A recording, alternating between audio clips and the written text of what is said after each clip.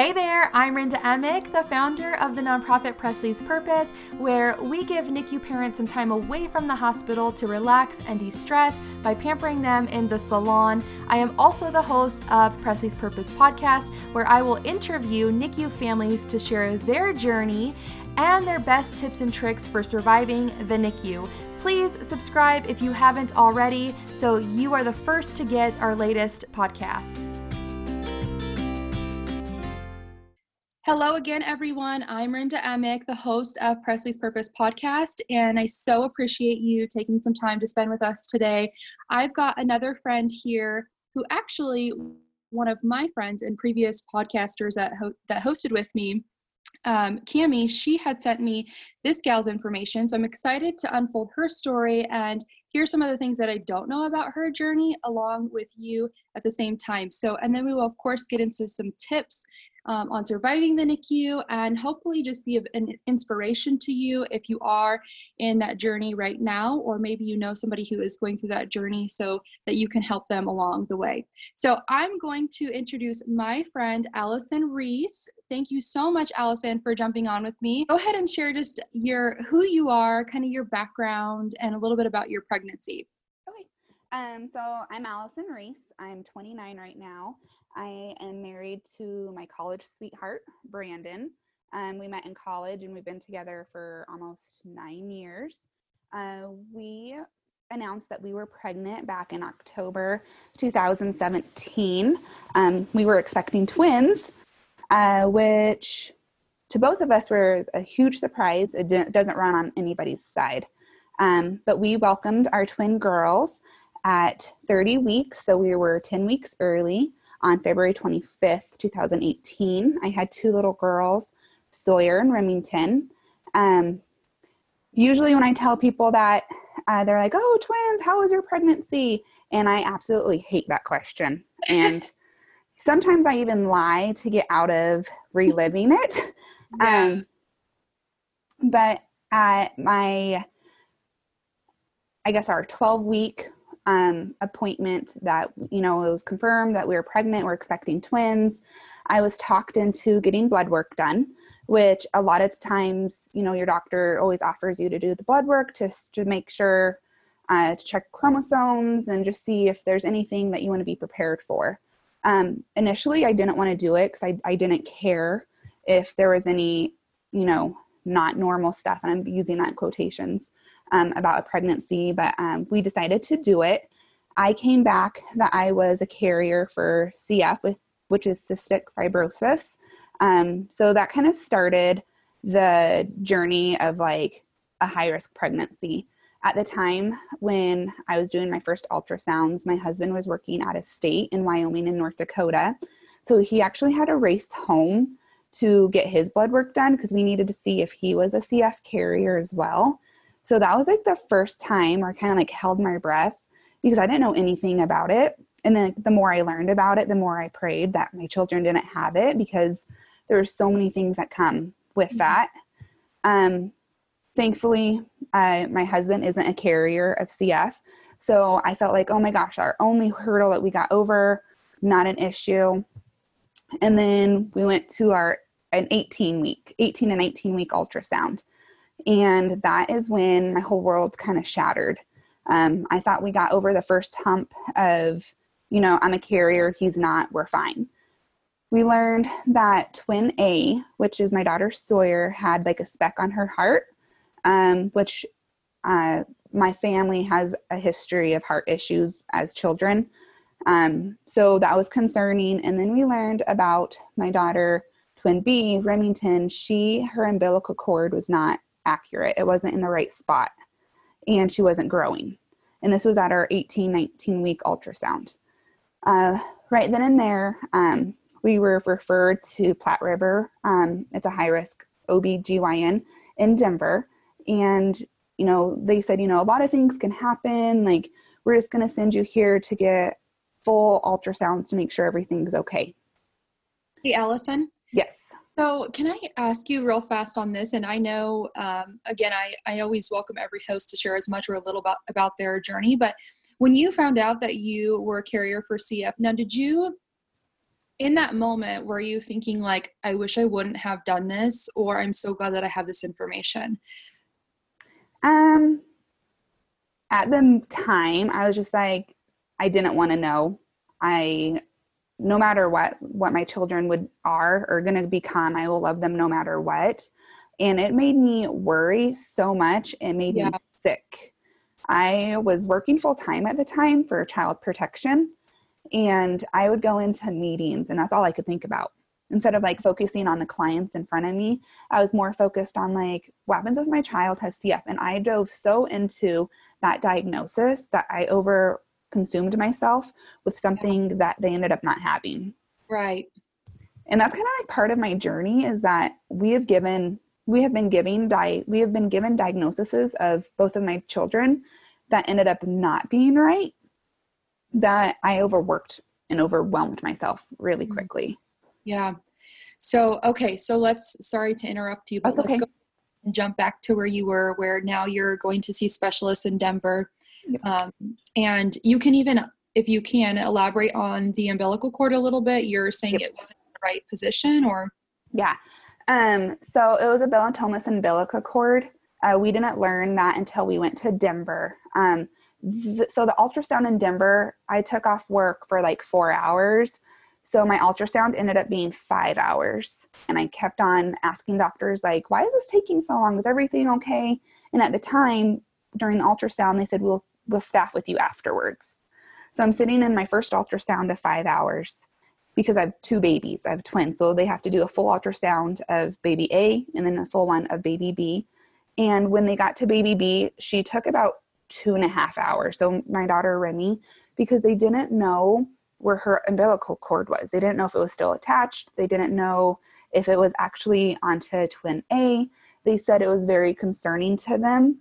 And what it is that, and I'll do it like the way that they best explained to me. If you're like on an island and there's a palm tree, you want that palm tree in the middle of the island because you want the most shade. Well, her umbilical cord wasn't just in the water, but it was in the middle of the water.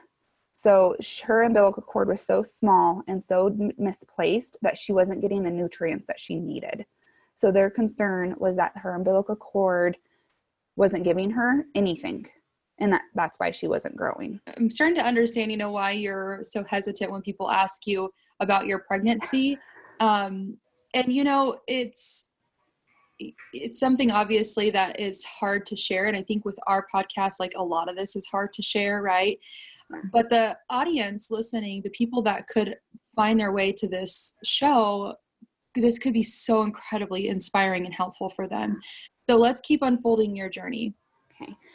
So basically what was happening to me was very rare. I think one of the doctors told me it was like less than 1% of women who get pregnant experience this. So then they started with all the what ifs that could happen.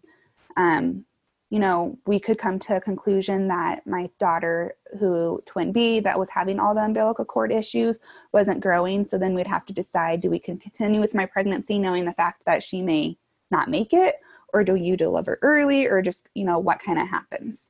So they wanted to see me every week. And this was like mid-November. So at this time I was very, crushed, just because I didn't know what was happening. People at work would ask me like, oh, how's your pregnancy? Because you're having twins and everyone's excited for you. One of the things that I did is I didn't tell anybody what I was going through, just so I could avoid questions, which I really wish that I would have opened up to some people. So if you're going through a high-risk pregnancy, find your people. You don't have to tell the whole world, but at least find people so you're not so closed down that the whole weight of the world are just not on your shoulders, that you're able to reach out to someone. So each week I had an ultrasound that took about 2 hours long, just to see how both of my girls were growing. And I felt pretty confident at this point, just because I was receiving good news from the doctors. Then came December and I was vacuuming and I felt something very painful happen. And at this time I was like 20 weeks along, maybe 21. And I ended up starting to bleed heavily. And we went to like the maternity ward area to check in because I thought, you know, am I in labor? I had no idea what's happening. Later on, I was diagnosed with a chronic abruption. Between 20 and 22 weeks, I was being monitored at home. I would go into Denver once a week, and then I'd go into my local OB/GYN doctor twice a week. So I was going to the doctor 3 times a week for 2 weeks, making sure that everything was okay. One night I had a really bad bleed and I was in so much discomfort and pain. We went back to the emergency room and then I was admitted to the hospital for 6 weeks until I had the girls. I was at Banner Health and I received at 22 weeks, I was transferred to UC Health in Denver.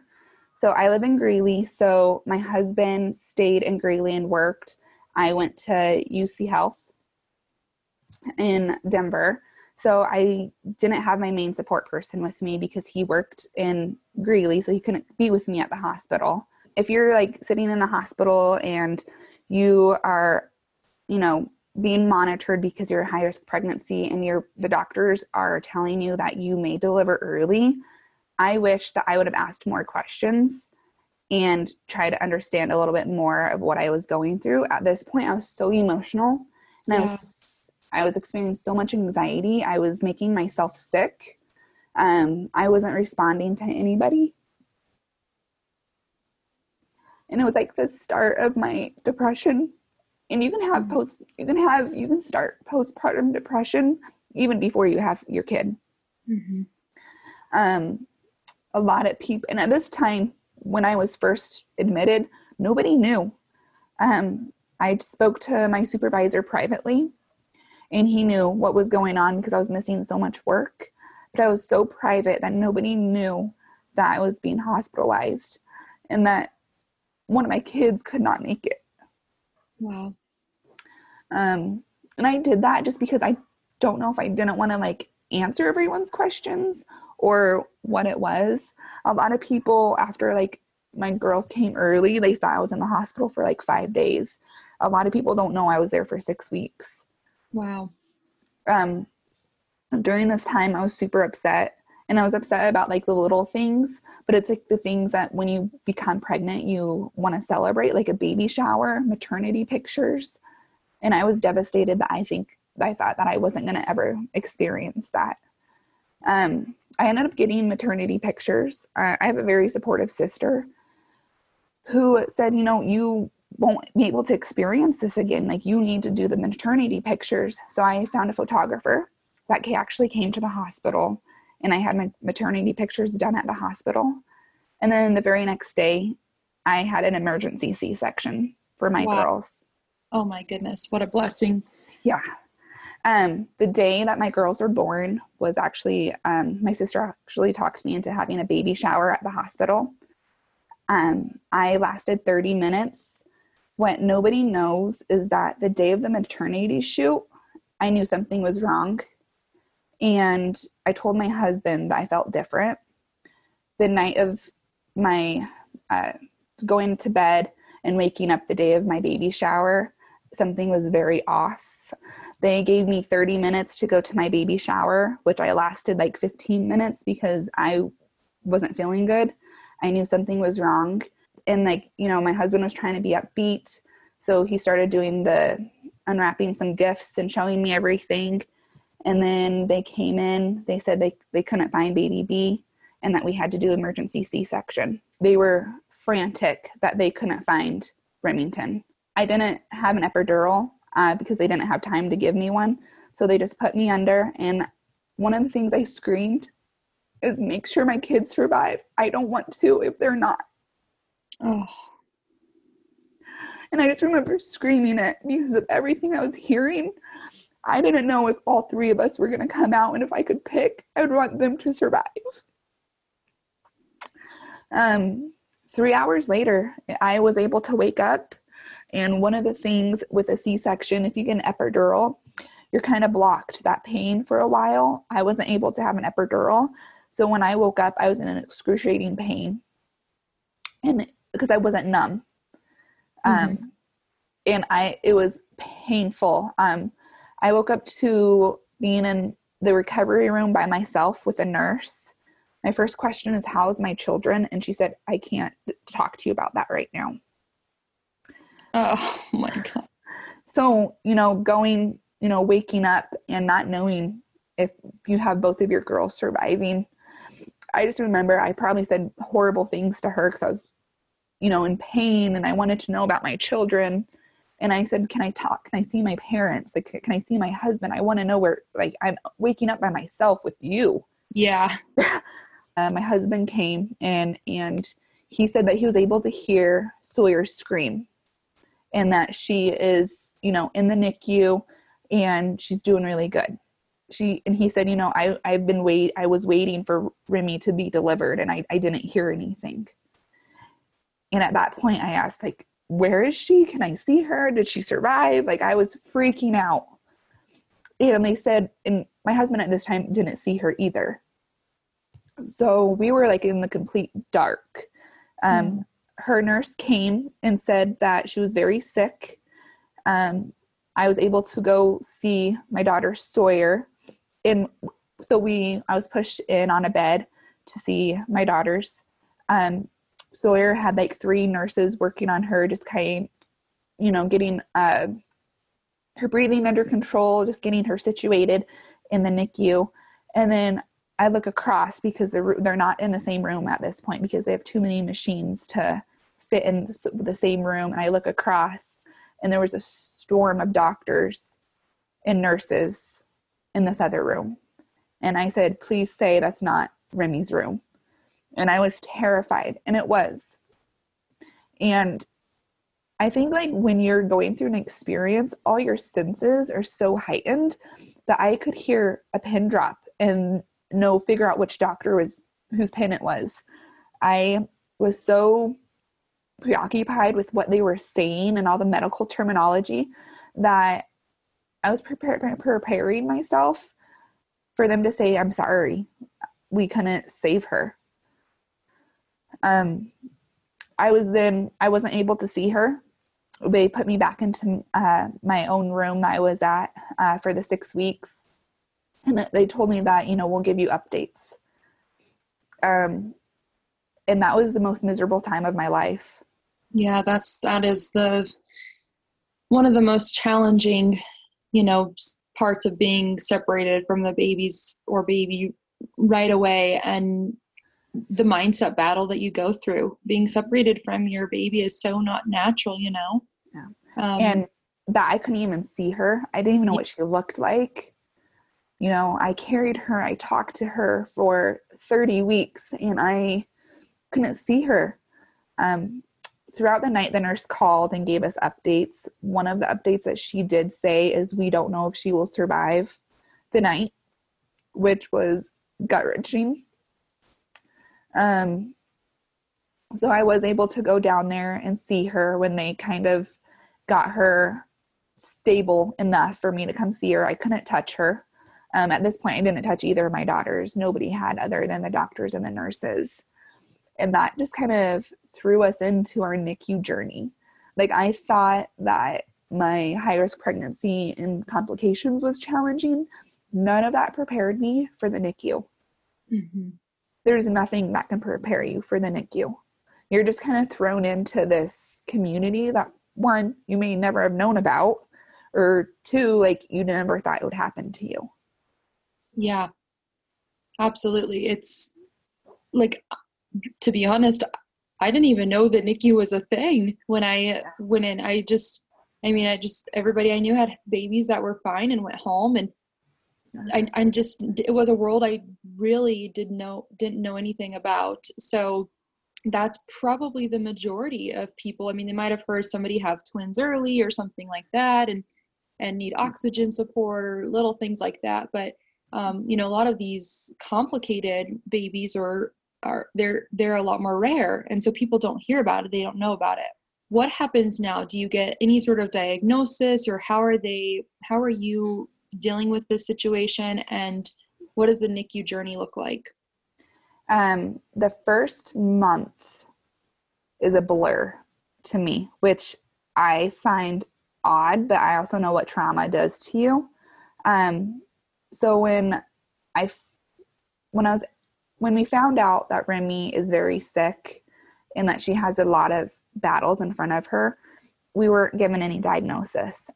When she was inside, she swallowed a lot of blood. So the first, 3 weeks, they were still getting blood out of her stomach, out of her lungs. Sawyer, my twin A, she didn't have it as rough as her sister. Sawyer was born at 3 pounds, 11 ounces. So she was a bigger baby for a preemie, Wow. which that is good. That's a good size for a preemie. Remington was Tiny two. twin. Yeah. Remy was 2 pounds, 6 ounces. So when they were inside, Sawyer basically ate everything and left very little for her sister, if you think about it that way. So so Sawyer was ventilated, she was on a CPAP machine, and then she was on low flow after a month of being in the NICU. Remy was still on a CPAP after a month. She was also vented a lot longer than Sawyer. So what was really challenging for me is I had a baby doing very well, and then I had another baby that was struggling, and I didn't know who to be with at the time because I was still in separate rooms. Oh, wow. So, and there's only one of me. And my husband, he was there for a week, but we had to have income. I was able to take maternity leave, so I was still getting paid through my job through FMLA. My husband had to go back to work. So during the day, I was very torn. As a twin mom, you're spread very thin, as any mom in the NICU. But when you have 2 babies, I experienced 2 different NICU experiences at the same time. Yeah, absolutely. One where, things were looking really good for her. And then the other, I was just like, I don't know what to do. It got to the point where eventually the machines in each of the girls' rooms faded away, and I was able to get them into the same room. And that's when I felt like I had most of my sanity, because I didn't feel like I had to pick or I had to choose. One of the things I really want to stress to parents, to moms, to dads, is you got to have nurses that you trust, that you can rely on, that can make you feel comfortable, because when you're not there, you rely on those nurses. I was very lucky, and I had 3 really good primary nurses that I absolutely love, and they made my journey a lot easier. And if you don't know what a primary nurse is and you're listening to this, go ask. They were with my girls from day one, and they knew everything that I knew, and they explained to me everything that was going on. They helped me critical think about, what should I be asking for if I need clarification. I was very fortunate with the nurses that I had at UC Health. I could not agree more with finding the primary team that you are comfortable working with, that you truly do trust, and that make you feel like they're listening to you. And it is incredible. I mean, not every nurse is going to be your cup of tea, and you're not going to be every nurse's cup of tea, and you don't need any sort of conflict or negative energy in that room around that baby that's trying to heal, and you, the mom, trying to heal whatsoever. And I just can't stress that enough, that I think primary nursing was truly one of the things that did make our NICU journey a little bit easier to handle, and having that trust built up to where it was somebody that I could go in and totally vent to. Like the nurse was somebody where I could go in and just lay it all out there, and if it was an issue with a doctor or something, I could express that to her and find out, how to use my voice to express that to the doctor. Or nurses are absolutely incredible, but finding the ones that you truly do trust and feel like they're there to really listen to you is so important. I agree with you so much. One of the things I struggled with the most in the NICU during my NICU experience is the rotating doctors. With Remy, she was struggling, and UC Health is like a teaching teaching hospital. So we would have doctors and like student teacher doctors rotate like every 3 weeks, or there's a new set of doctors on during the weekends. And when you have a baby that has a lot of complications, you have doctors that have different ideas on how to help your child. So to me, I would set up a plan, like a care plan with this set of doctors, and then a new set would come in. So I always relied on my primary nurses. Like I like this first plan that I spoke to with this doctor last week. Like this doctor that just came in is great, but I want to follow through on what we started last week. Which makes me like want to kind of express that you're not there to make friends. You're there to advocate for your children. Mm-hmm. There's one doctor that wanted to do something with my daughter, Remington. She was on a CPAP machine, and then she got down to high flow. And then like 2 days later, she wanted to go to low flow. After 2 days of just being on high flow and having her stats bounce up and down, up and down, up and down. I was totally against it. I was kind of pushed over a little bit and said, like, we need to try this. We don't understand why she's not able to breathe on her own. Like, we need to see if she can do this.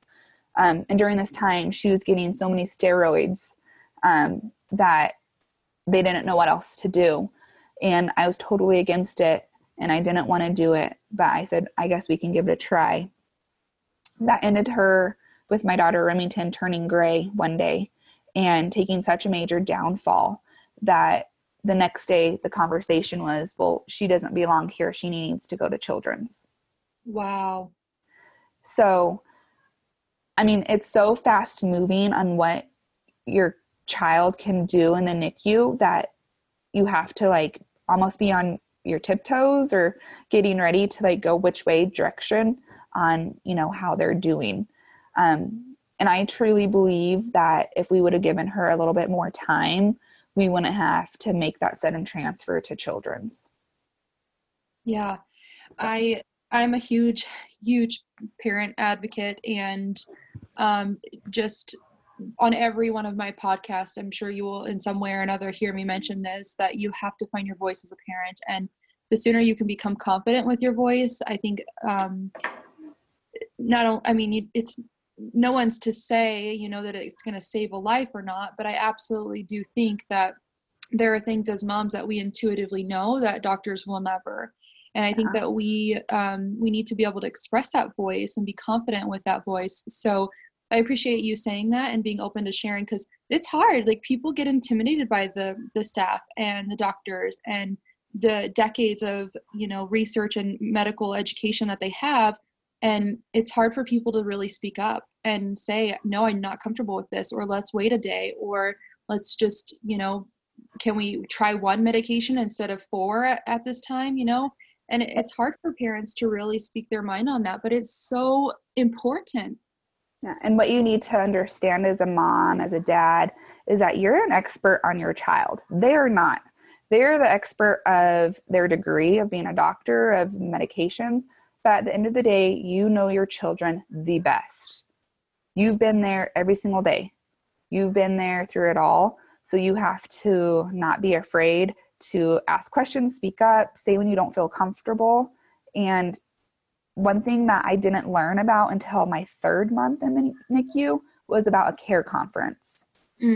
So sometimes it's, looking back, I was so frustrated about all the things that I didn't know that were available to me. And I don't know how that skipped a loop. Yeah, I had care. so many care conferences. So I'm like, oh my goodness, it's something that I just, I guess, overlooked too, because we had so many. We had a very unique, complicated diagnosis. And so for us, we had multiple care conferences, and I've never really thought of it from that perspective, Allison. Like, maybe people don't even know about care conferences because maybe they have, you know, preemies or something, and they're kind of just going along with the motions of taking care of a preemie. And so that's huge. It really is huge to have those care conferences and to ask for them if you need them. Like, if you're not understanding or if you're feeling frustrated, there are so many resources for you. And I guess I don't even know who to be mad at who didn't tell me about a care conference. I don't know if I'm mad at myself. Maybe like someone mentioned it to me before, but you're in the NICU and you're experiencing all these things. And then it's just like, I could have had what? How long ago? We ended up having a care conference that kind of jump-started our conversation of getting my daughter Remington over to Children's. And this was also, to back up a little bit, in the mix of all these issues with my daughter and all of her breathing. She has chronic lung disease, which a lot of preemies do have. What was in the talks for her was having a trach, was having a G-tube, was all these, things to make sure that she's surviving and thriving, and UC Health couldn't do that. And also on the other hand, I had a doctor talk about how my daughter Sawyer might have to have heart surgery because there's something, the rhythm of her heartbeat is off. So I was having so many things happen that it was overwhelming that I started to shut down. I am a mom that struggled with postpartum depression, which I don't talk about a lot to people. A lot of people who maybe listen to this will be like, oh, I never knew you had that. I'm a very closed off person. But that's also one of the things I wanted to touch about is like parents that are struggling with not focusing on themselves. The whole time when I was in the NICU, it was about my daughters and what they're doing. I hardly ever had anybody say, well, how are you doing as mom? So it's one of the things that I want you guys to really think about is like, you have to be able to care for your children, you have to care for yourself first. Yes, amen. So, and that's one of the things I struggled with during this whole thing, because I had so many things going on with both girls that I could talk about for like 6 hours and not even cover it all. I know. What are the doctors like thinking that's going on at this time? So at this time, she was 3 months old, and most 3-month-olds should be able to function on low flow. And that was like what they were thinking just for her. If you're in the NICU and you have a 3-month-old right now on high flow, like everybody's children are very different. What they thought for Remy because of Sawyer, because they compared the girls, is that Sawyer was on low flow, so they figured that Remy needed to be on it as well. So they compared a lot. Remy never was able to get on lower oxygen. She was vented a lot longer. She was on the CPAP machine a lot longer. She was on high flow up to 5 liters. So basically she was on CPAP, but on a cannula. And it was getting to the point where it was dangerous for her to eat. So there was like a mixture of, we don't know why she can't breathe on her own. And they said that there's a lot of tests that can be done to see if there's some blockage in her lungs or what's going on, but Children's Hospital can only do that. UC Health couldn't. So it was like she needed higher care that UC Health could give. And that kind of started the discussion of like, well, when do we move her over? Because it wasn't like an emergent issue. Like she didn't have to be over there right then and there because she was stable. So they wanted to plan it out for me. So what happened with Remy is that we had to stop all bottle feeds, and she was just tube fed. And she had increased oxygen need. And they said, we will wait until your daughter Sawyer's discharged for Remy to go over to Children's. At this time, my daughter Sawyer was not anywhere near being discharged. She still probably needed 2 weeks. So they said, we'll just help grow Remy here. And so you don't have 2 babies in 2 different hospitals. That's when that care conference came in, because I was internally struggling with, am I withholding care that my daughter Remy needs because I don't want Sawyer and Remy to be in different hospitals? Oh, yeah.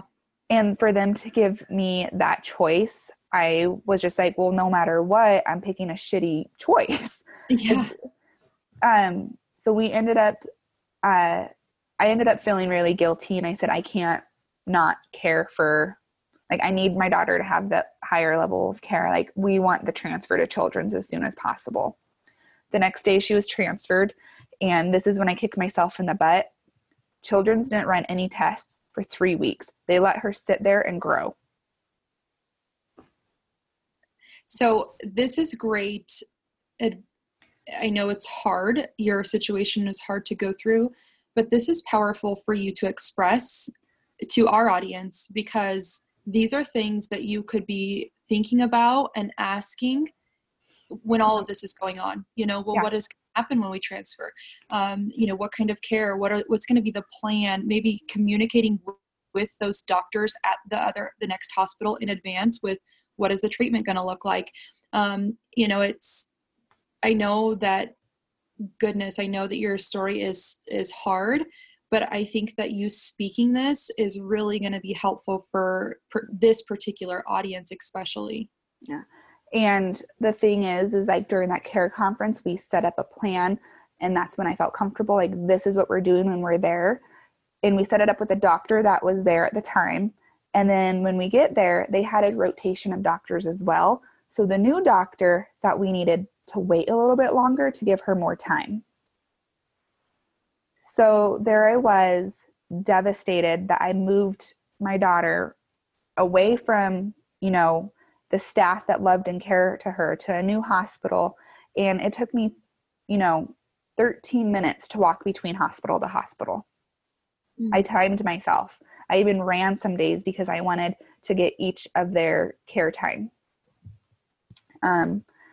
What ended up happening at Children's was one of the hardest things, which a lot of people don't know my story, which is really weird the more that I think about it.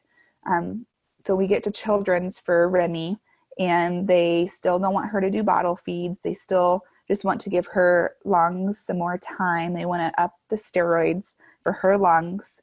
And then they want me to talk to genetics, which was fine. Like, at this point, I had no idea what was going on. I was under the assumption that she might get a trach to help her breathe. I was willing to get anything.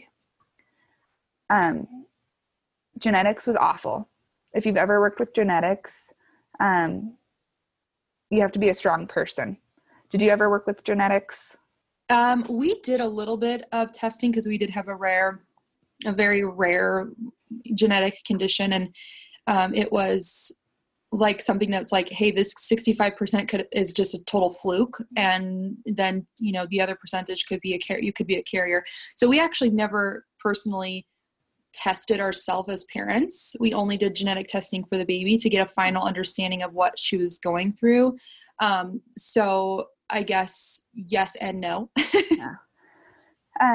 So genetics wanted to talk because Remy's hips, something we're also during this mess that I haven't even touched on, is that there was something wrong with Remy's hips. They were out of place, and they didn't know what was going on with her hips. And at that point, her hips were like bottom of my concerns, because like she wouldn't be able to use her hips if she can't breathe. So, or eat. So her physical disabilities that she was showing us was like, I didn't even think about it because I was so worried. I'm like, well, will my daughter be able to breathe? So we were talking to genetics, and they wanted to do some genetic testing on her. And me and my husband said, that's fine. And one of the genetic doctors told me that she's 60% sure that it's this one diagnosis. And with this diagnosis, there's a probability that she'll never walk, talk, or eat on her own. Wow. That was a day that I think I was the worst mom that I could ever be. As soon as we got that and I agreed for the blood testing, I left the hospital room for about an hour, and I went down to like Children's grass yard, and I screamed and I cried because I didn't know if I could be her mom, like the mom that she needed to be. Because when someone tells you that your child may not walk or talk and they don't know what's going on with her, it's just devastating. You don't even know where to begin to think. And for a doctor to be like, we're 60% sure. Like, that's a big percentage. And she, this doctor was very nice and very kind. And she said, we'll start with some genetic counseling for you to talk to somebody. And I didn't want it. I said, I just wanted to get the tests back. And then she also said, well, it could also be this syndrome, which was just as, hard as the syndrome they first thought it was. 6 weeks went by and we learned that she didn't have either of the syndromes that they tested for. Oh my goodness. So, and also during this time, we had other doctors, trying to prepare me that she might have cerebral palsy. What's hard about this is that we were getting so many misdiagnoses. Yeah. And I don't even know if they knew what they were doing to me, but I was just at a complete loss. And just thinking about it angers me and frustrates me of the power that the doctor's words had over me and my family. Absolutely. And I think it's so powerful what you're saying right now. And I hope that if there's somebody listening that it's one thing to get back a test results and come up and decide with a plan, no matter how hard that is to hear with what those test results are. But it's another thing to have people kind of throw out all of these different diagnoses or potentials and all of these things, and just get you wrapped up mentally, so emotionally in these. And you're not to mention going through your hormones are just probably crazy at the time. And it's one thing to get back a diagnosis and have an actual plan, and yes, to be hurt or upset or frustrated, but to have to hear these things over and over again and then turn out that it's not. I mean, imagine the stress, Allison. I can only imagine the stress that you were going through, and it to not even be the case. Yeah. And it was even harder because both of my girls are at 2 different hospitals still. So again, I was back to choosing. Thankfully I had my mom, and she stayed with my daughter Sawyer at UC Health because she was easier. And I felt like I needed to be with my daughter Remy at Children's 24/7. What's the craziest part of this whole story, of my whole journey in the NICU, is that once we got to Children's, they never ran a single test that we were told that she would have. They gave her about 55 days of growing, and one day she got on low flow and never looked back. Wow. My daughter Sawyer was discharged from the NICU at 75 days. My daughter Remy was discharged at 112 days. And we have no idea what happened. Once we first got to Children's, it was such a dark and heavy time in my life where I thought I was going to be there forever. To this day, we have no idea what happened, what turned around. Wow. That's incredible. Since leaving the NICU, my daughter's had 2 hip surgeries for hip dysplasia. And my daughter Sawyer ended up having a heart surgery the same day that my daughter Remington was discharged from the NICU. Talk about poor planning, Children's Hospital. But since then, Sawyer is 20 months old right now and doing incredible. She's always done incredible. She's such a fighter. And my daughter Remington, she is a product of being a preemie. Every single preemie issue that you could possibly think of, she has a G tube right now. She's 20 months. They're twins, obviously, and she is 15 pounds. Mm. And she doesn't walk yet, and it's also because she had 2 hip surgeries. We're still working with genetics, trying to figure out if there is a syndrome. Right now, she's being tested for rare dwarfism syndromes. In my heart, I know she's not a dwarf by any means or a small person. I just think that her journey of having a really rough pregnancy with me having her umbilical cord. She's never been able to get exactly what she needs nutrition wise. And just being born so early, she's just going to be a tiny fighter her whole life. But I don't know. And that's what's crazy is like medicine goes so far, but for me, God takes over after that. Yes. Amen, girl. And I truly believe that he blessed us with two strong fighters, and something just switched, and Remy was off oxygen by 8 months old. Sawyer was off oxygen at the exact same time. It's just incredible once I think about like going back and thinking of everything that they've been through and all these crazy things that they said that my daughter would need. And at the end of the day, she's not needed any of it. Oh my goodness. And I know it's a hard story to share, but it is so incredible and amazing. And it's beautiful. Like, it's a beautiful story hearing these two little fighters and look at the lives that they have ahead of them. Yeah. It's incredible.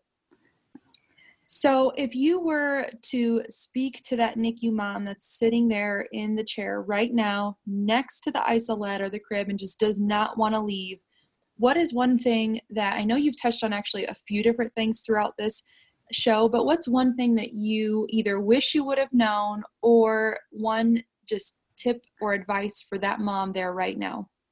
So if you're sitting next to your little girl or boy and you've been there since 8 o'clock, 7 o'clock, walk out, take 5 minutes for yourself, breathe, get a cup of coffee, focus on you to make sure that you're doing okay, and then go back in.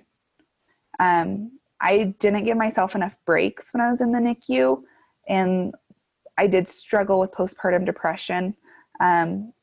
And nobody told me that that it's okay to take a break. And I think that's one of the things that nobody really talks about is like, you have to focus on yourself as a mom first. So one of the things is I would just want you to not forget about yourself, because it's so easily done when your whole life is consuming of hospital life, of NICU life. I love that. And what is something that you experienced in the hospital that I know that you've shared a few things that were really hard for you, but mentally, how did you overcome something that was really hard for you? I relied on my circle, which was my husband and my mom, and the friends that did reach out to me. One of the things I struggle with is I'm a very closed off person. I'm a very emotional person, but when you're going through something that's very confusing for you and you don't know, what's going on, it was really hard for me to share, to people what was actually happening. So I relied heavily on my husband and my mom, and my primary nurses of, everything I was feeling, which when I think about our story, I'm always so curious of like my husband's point of view. Yeah. Because I'm just like, dad's experienced things too. And my husband was so strong through it all. And I know like one of the things that he would say, because there are very few times I've seen him cry, and they were always in the NICU. But, he was so strong for me that like I always try to be strong for him too. I wrote down a lot of things. I kept a journal, which I almost thought about bringing it out and like going like day by day. But I'm not ready to open that book yet. One of the other things that I did is each month that we were there, I wrote a letter to my daughters, and I talked to them about the month that they've had, what I felt, and, all the things that we would be doing one day.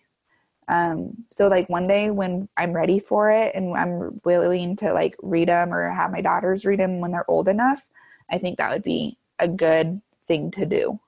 Oh, that is so amazing. I love that. I've never heard anybody mention that before, and I think that is incredible.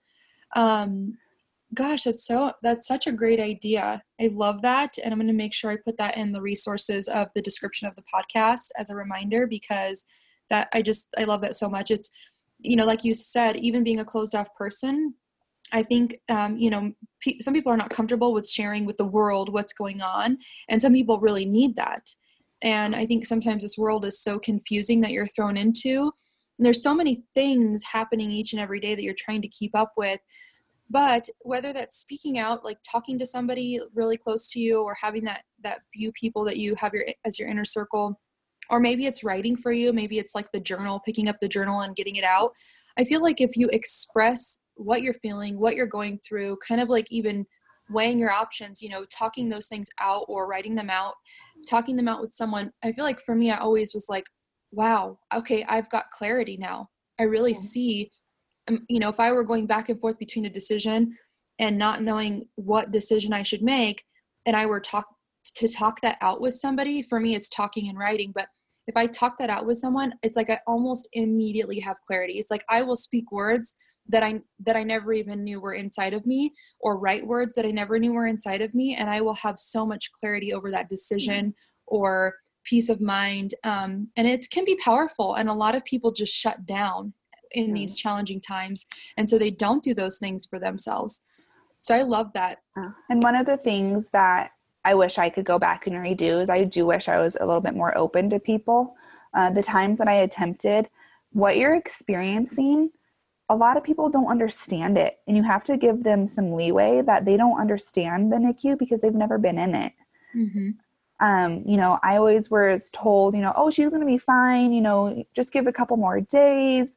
And it was just like, we're on our third blood transfusion. Like, things are not okay. I don't see the light at the end of the tunnel. Like, she's not okay. Like, please don't say that. So one of the things that I always want to like tell people is like, you have to give people who don't understand some room to make some error in what they say to you, and then go back and educate or express a little bit, and know that sometimes they're saying things that comfort them, not necessarily that comforts you. Yeah. And a lot of times it's just, it is like a little bit of ignorance, and they just don't understand what to say, and they want to know what to say. They want the perfect thing to say to you to help you in that moment, but they just don't. And that's okay. You get a mini medical degree being in the NICU. I mean, it's something that your world, nobody else is in your world. And so, but being able to have that close group, like you said, and, educate them a little bit if they do say something, having empathy for them as well. And I know that that's really hard when you're completely feeling empty, but it will be helpful. And the other thing is grace, right? Like just having grace for people, knowing that I know we were not a family that was really, really open on social media with our journey. Like we would share kind of little bits here and there and feel like the overwhelming response of love from people. And that was amazing. But so many times we would have comments that were like, well, when are you going home? Yeah. And it's like, if I hear somebody else ask, when are you going home, when you have no freaking clue when you're going home, and you don't want to get into a 42-hour conversation about why you're not going home tomorrow, it's frustrating. And at the same time, it's like, okay, Rinda, have some grace, be understanding. They did not just go through 2 months of medical degree education, and they have no idea what's going on. And so it's, and I know that can be hard, and some people don't want to even have that in their world. So like I said, just go to those 2 or 3 that you really trust, and just completely like word vomit on them and cry and be a blubbering mess if you need to. And then like, whatever, whatever you need. But if you do express that to people and they don't understand, have grace for them too, because ultimately they all want to help, and they all do want to try to make you feel better. So, can I ask you, did you have like a go-to scripture or mantra or something that you could do in those moments where you were completely overwhelmed? Is there something that you were able to go to that did bring you some peace or calm? Yeah. During my highest pregnancy, I found a quote, let her sleep, when she wakes, she'll move mountains.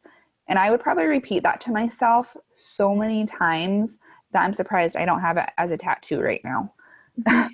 I just always had to breathe and repeat that, you know, they're going to move mountains one day. It's just going to take more time. Mm-hmm. I love that.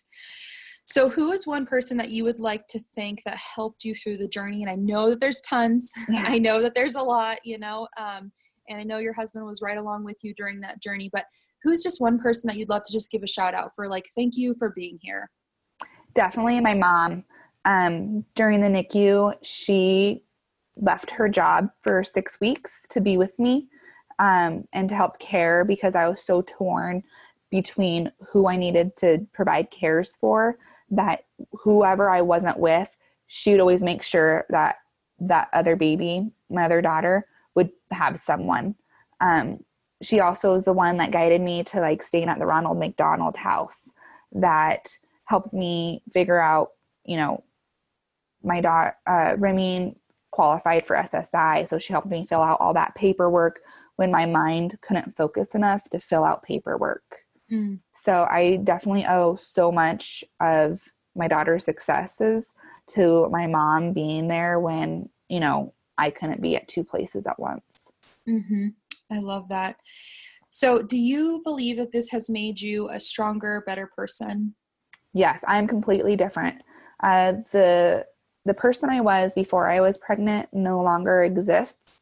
Now I'm a very different person.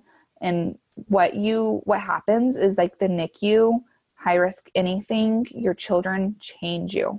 Mm-hmm. The mom I thought I was going to be, I'm not that person. And I'm very thankful I'm not the mom I, you know, always thought I was going to be, because I'm a much better mom.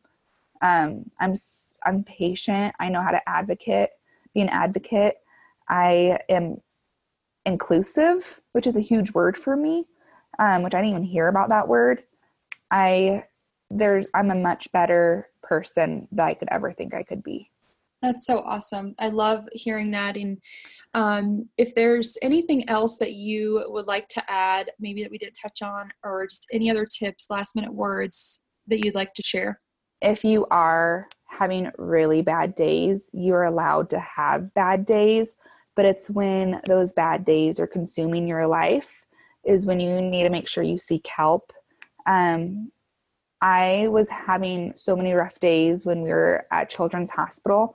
One of the doctors that I really appreciate pulled me aside and gave me a number to see a doctor that she went to when she was struggling with postpartum depression. And I actually followed through, because my postpartum depression was consuming my life so much that I was in a very dark spot. A lot of people don't know that, because one of the things I do when I'm very anxious or frustrated or sad is I put on this brave face, because I don't want people to ask me, because I don't know how to respond to it. But if you're having multiple bad days and you're thinking terrible things, like, you need to go and get professional help, and it will save, you know, you deserve to be healthy and happy as well. Yeah, absolutely. And that self-awareness, you know, to know that you need something is powerful, and it's okay. Like, you need to know that it's okay to ask for help or to talk to help, and seek what you need. It's like we look so much at that little baby and think that the only thing that we can do is be by their side and help make decisions. And really, like, you need to look at, how are you taking care of yourself? Yeah. Because you mentally have to be on top of your game to remember all the things that they said at CARES, to remember what the game plan is. And then when something puts you on your toes and you have to shift gears, you have to be ready for those things. The best thing that you can do for your baby is take care of yourself, mentally and physically, you know, the best that you possibly can. So I love that so much. Allison, thank you so much for your time. I appreciate you spending it with us. The last thing, actually, I would like to ask you, if you've got any, you know, resources or blogs or a book you read, feel free to mention them, or you can always send them to me and we can put them in the resources of the podcast. But if there's anything else that you can think of that moms or parents could use when they're in that moment to help them get through. Well, if you're at UC Health in Denver, Love for Lily is a great resource. I utilize that parent group a lot. It's a support group that meets on Tuesdays. They bring donuts. That's awesome.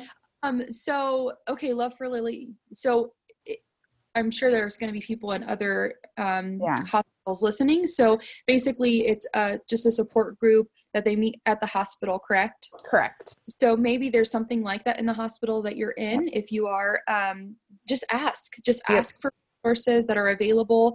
I know that that's that's a nonprofit that is separate from the hospital, but I know that they do utilize the hospital. So ask for those things, for resources. I know that there are many resources for parent groups that, maybe it's twin preemies that they meet maybe once a year and do all of these like little picnics in the parks and stuff like this. So there are so many things out there that, again, you're being thrown into a world that you've never been in before. It's a complete tornado and you're trying to make decisions like super fast and understand what the doctors are talking about. So I get that. But when you do have some time to breathe, ask for some resources that can help you get through this journey. So Allison, thank you again. We will put that in the resources of the podcast. So check that. And thank you for your time. To all of our NICU family, just know that we're always thinking about you guys and you are amazing parents. Please do not ever forget that you are doing your absolute best in this moment and this too shall pass. So thank you for listening with us today. We look forward to our next podcast interview. And if you have any comments or suggestions, or if there's a tip that you heard today that you would love to give us some feedback on, please go over to our social media pages and share that with us, because we just love to hear how this is being an inspiration to our NICU family. Thank you guys. Have a wonderful day. Thank you so much for listening. Please share this podcast with anyone who you think may enjoy it. Check us out on Facebook or Instagram at Presley's Purpose, as well as our website, presleys.purpose.com.